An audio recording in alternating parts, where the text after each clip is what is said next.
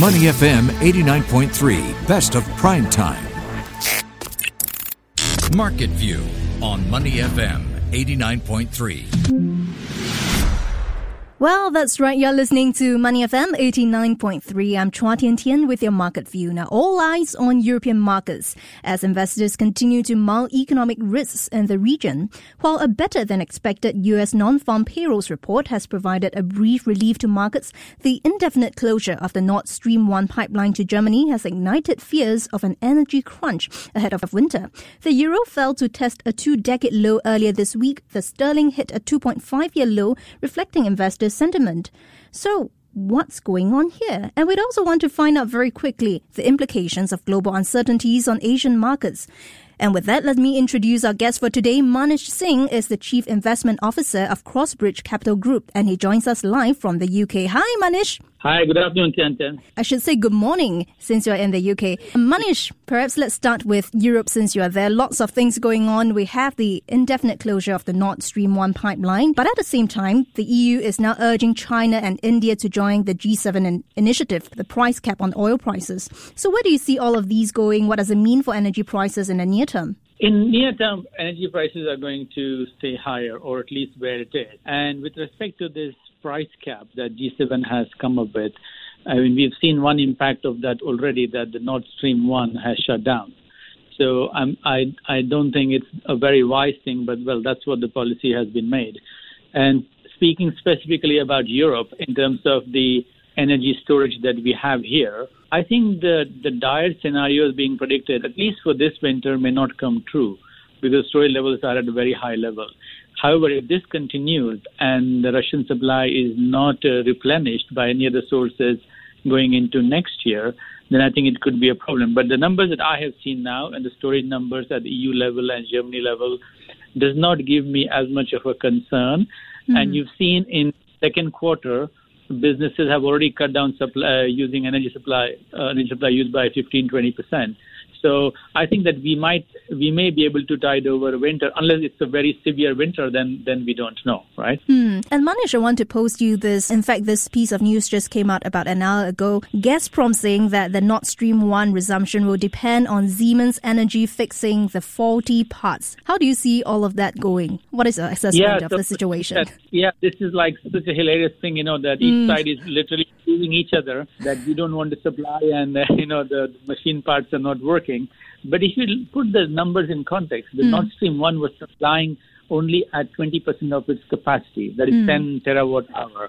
So that 20% capacity has now gone down to zero. So what Europe is really missing out, let's say over the next 4 or 5 months, is 50 terawatts. But the overall storage runs at like 1,000 terawatts. It's 5%, or I would say less than 5% of energy that Europe would have got from Nord Stream 1 over the next 5 months. So I would say it's important because every little energy counts, as you know, if winter is severe. But in overall context, I think Europe will be fine. It's just that if you have a very severe winter, then you end up using more storage. You cannot run your storage to zero, as you know, because you can't run your storage to zero. So I think there are a few questions, but I do not see a lot of dire predictions coming out through this year. However, you have to think about what happens next year. You need to replace this supply from somewhere, and that needs to be worked out over the next few months. How do you see the Iran nuclear deal going, in fact? Well, I think it's, again, a very political one, isn't it? The way geopolitics is being pursued, and you never know whose interest is being served by various things that we are seeing. When Prime Minister Johnson put embargo on Russia, we saw that everyone was said that things are going to get worse in Russia. But if you see, the food prices here is higher, energy prices here is higher, but not in Russia. But of course, things are much worse in other cases in Russia. So there's a huge amount of politics and geopolitics going on. And it's very difficult to predict which way things are going to move next, because as you see, Russia and China, they're planning their own alternative to US dollar in many ways by doing bilateral trade in renminbi, and how those things are going. So there's lots going on, Tian, which is very difficult to conclude and make a judgment now. But for now, I would say it's energy price and inflation, which is the main focus where everyone is thinking about. And I know we'll talk about the new UK Prime Minister, but I think it's just inflation and energy prices keeps everyone occupied. So inflation, energy prices, of course, fears of a recession too. Some analysts, they have put their foot down to say that Europe is already in a recession. What are your thoughts? How deep and long of a recession do you expect, actually? Yeah, so that's true, Tianjan, because one of the consequences that we are seeing of high energy prices, and the reason the storage levels are high in Europe and Germany, is because Europe is paying top dollar, top money to get the gases. But that has other consequences. It means that your spending is going to decrease on the other side, and that is going to hurt other discretionary spending. So if you have same amount of income and your energy bill has gone up by 100%, which means that you will cut your discretionary spending on clothes or eating out or travel or leisure. So I think that has an impact on the economy, and which is why you are seeing the PMI numbers in Eurozone keeps falling down and looks dire. And that is going to bring about recession, because most of your money now you are using on energy, and that means you're cutting down on other spending, and that could lead to slowdown in the economy. And in the meantime, Manish, what is your assessment of equity markets in Europe? Which sectors should investors be putting their money into right now amid all those uncertainties that we talked about? Yeah, so for me, I'm overweight US dollar, overweight US equities, so I do not have a lot of trades going on in Europe. But if you're looking to pick, I think then the defensive sectors like healthcare and others are going to be the ones you should look at. Consumer discretionary sector probably will be doing bad. Consumer staples will be fine. Financials will be okay, because ECB is going to increase rates by another 75 basis points from what I see. It's in the news on 22nd of September when they meet. So I think financials will be fine. I have one long position in BNP, which I continue to hold. But in general, I am very light on Europe and Eurozone because of the huge amount of uncertainty that is still there, and especially over the winter months. Certainly. So, Manish, in the meantime, we have seen a flurry of pent-up company bond sales in Europe. What are the factors driving that move? Where do you see all of this going, actually? Yeah, so that's true, because if you look at the high-yield issuance in particular in Europe, in first half of this year, it was down by almost 78 to 80%. Now, why did that happen? Because that's when inflation really started rising. And if you're a bond investor, you want to have the best coupon being paid by the corporate, so you don't want to buy it. And the corporate didn't come up with issuances because probably they were not getting enough buyers. Now, the second factor to bear in mind, the QE is not going to continue at the same pace, because every central bank, and they were a big buyer of corporate bonds, especially in Europe, they are backing off. So that led to less and less issuance. Now, as we think that inflation, now, of course, in Germany, inflation is at 7.5 or 8%, or maybe slightly higher. We are coming to a point where we think we might be at peak inflation or near peak inflation. And this is where the yields being offered by bond issuers are attractive to bondholders and bond investors. And that is leading to the new set of issuances, because that big part of uncertainty, and of course there is more uncertainty down the line, but you're not issuing bonds at 1.5% yield, but much higher, and that investors will find attractive. If you're just tuning in, we're now speaking to Manish Singh, Chief Investment Officer at Crossbridge Capital Group. Manish, I want to talk about the euro and the British sterling as well. Euro was testing a 20-year low earlier this week amid those Russian gas cuts. Sterling also hit a 2.5-year low. So when do you see both currencies bottoming off, actually? So let's take it one by one. I think with euro, I think that there is more downside to euro, and you're not going to see a reversal in euro anytime soon. Having said that, given the amount of bullishness that people have on dollar, and I am bullish myself, I think that may not last for long. It does not mean you go negative on dollar, because you have all these risks that we have talked about in Eurozone. But I do see there is more downside to euro. But if you ask me in 6 months' time where the euro is going to be, probably it's going to be slightly higher from here. So you might have a downside, and then you will have a reversal.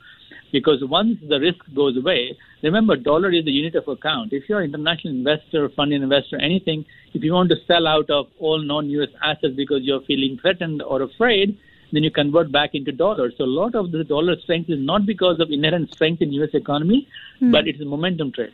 People have moved into dollar. Now, that's one point. Second, you look at the real rate. The real rate in U.S. are still very attractive. Your 2-year yield is 3.5%. Inflation is almost 8% last print, right? So your real rates are higher in U.S. compared to Europe, where inflation is at 8%, but the 2-year yield is at 1%, at least in case of Germany. So that is helping the dollar as well. So those things have to reverse for euro to benefit. For sterling, we have a new prime minister who apparently will have an expansionary fiscal policy. That doesn't help the sterling. I mean, that may help sterling later on if the rates have to rise to keep inflation under control and the real rate starts looking attractive. But for now, I would say both euro and sterling has downside, and people will still be a buyer of dollar versus these currencies. Manish, speaking about a new prime minister in the UK, to what extent do you think she'll be able to deliver on her campaign promise, and also how much of an impact do you think this would have on markets there really? I think that, people are underestimating Liz Truss. I mean, she has a very good background in the sense that she was economist before. She understands business. She has been in various ministries and departments. She is not a person who just runs things just by herself. She has a very at least if Kwasi Kwarteng becomes the chancellor, then she has a good relation with her would-be chancellor. So I think there's lots that she can do. But the thing that can overwhelm her will be in terms of how big a spending plan UK economy can take. Because remember, in COVID, we probably spent around $65 billion supporting the economy. Now we're talking about 65 billion pounds. We're talking about 100 billion pounds to put a cap or freeze the energy bill. Let's see what she announces today. But if she goes down that path of placating the people and keeping the bill down, which I think makes sense, because if you are not going to keep the bills down, then it could have a spiral effect on many parts of the economy. You could have restaurants that are going to close down. That leads to other people getting unemployed. So freezing energy bill is going to cornerstone of a policy, which comes with spending money. And then you will have to take into account how does that impact inflation and where the interest rate goes. So it's not an easy thing for her, but my bet will be that she is going to deliver on most of her promises in a very courageous manner. And I think she has the backing of the party and the people to deliver that. So walking on a tightrope to help households, businesses cope with the cost of living crisis, but also preventing spiraling inflation and all. But I want to turn our attention to look at Asian markets, right? We talked about all those recessionary fears in Europe, all the uncertainties. How do you think that would weigh on Asian markets? Which are the Asian markets that are most vulnerable? Some were saying Singapore and Thailand. Do you agree with that? I mean, I would say that I'm not an avid watcher of Thailand and Singapore markets, but I see at a global level.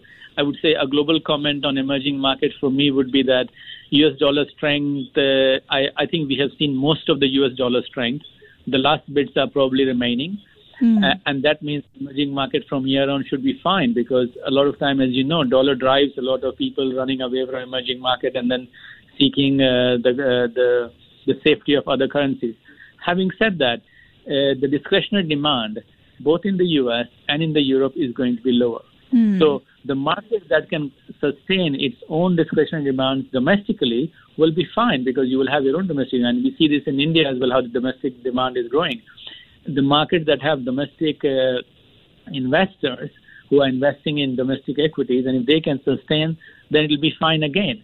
But there is definitely a sense that if energy bills remain high, and that's more true for the U.S. and European market, then the discretionary demand coming from this side is going to affect how much emerging markets can export to the Western world. And that could weigh temporarily on the emerging market. But I don't think in any way it is going to be catastrophic, because it's not the same energy pressure that you are feeling in India as you feel in the UK or Europe or any other market. For instance, China as well. China is getting a very good deal with Russia. So, of course, there are other things that will weigh, because you have China CPC meeting and everything else, zero COVID policy that they are following in China, which doesn't make sense. And those things have to unwind.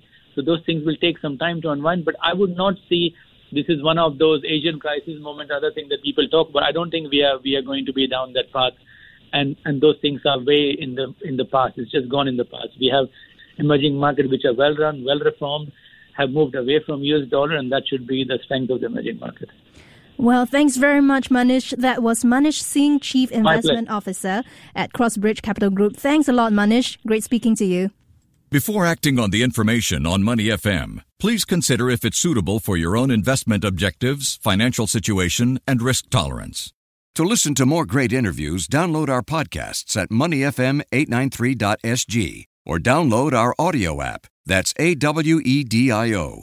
Available on Google Play or the App Store.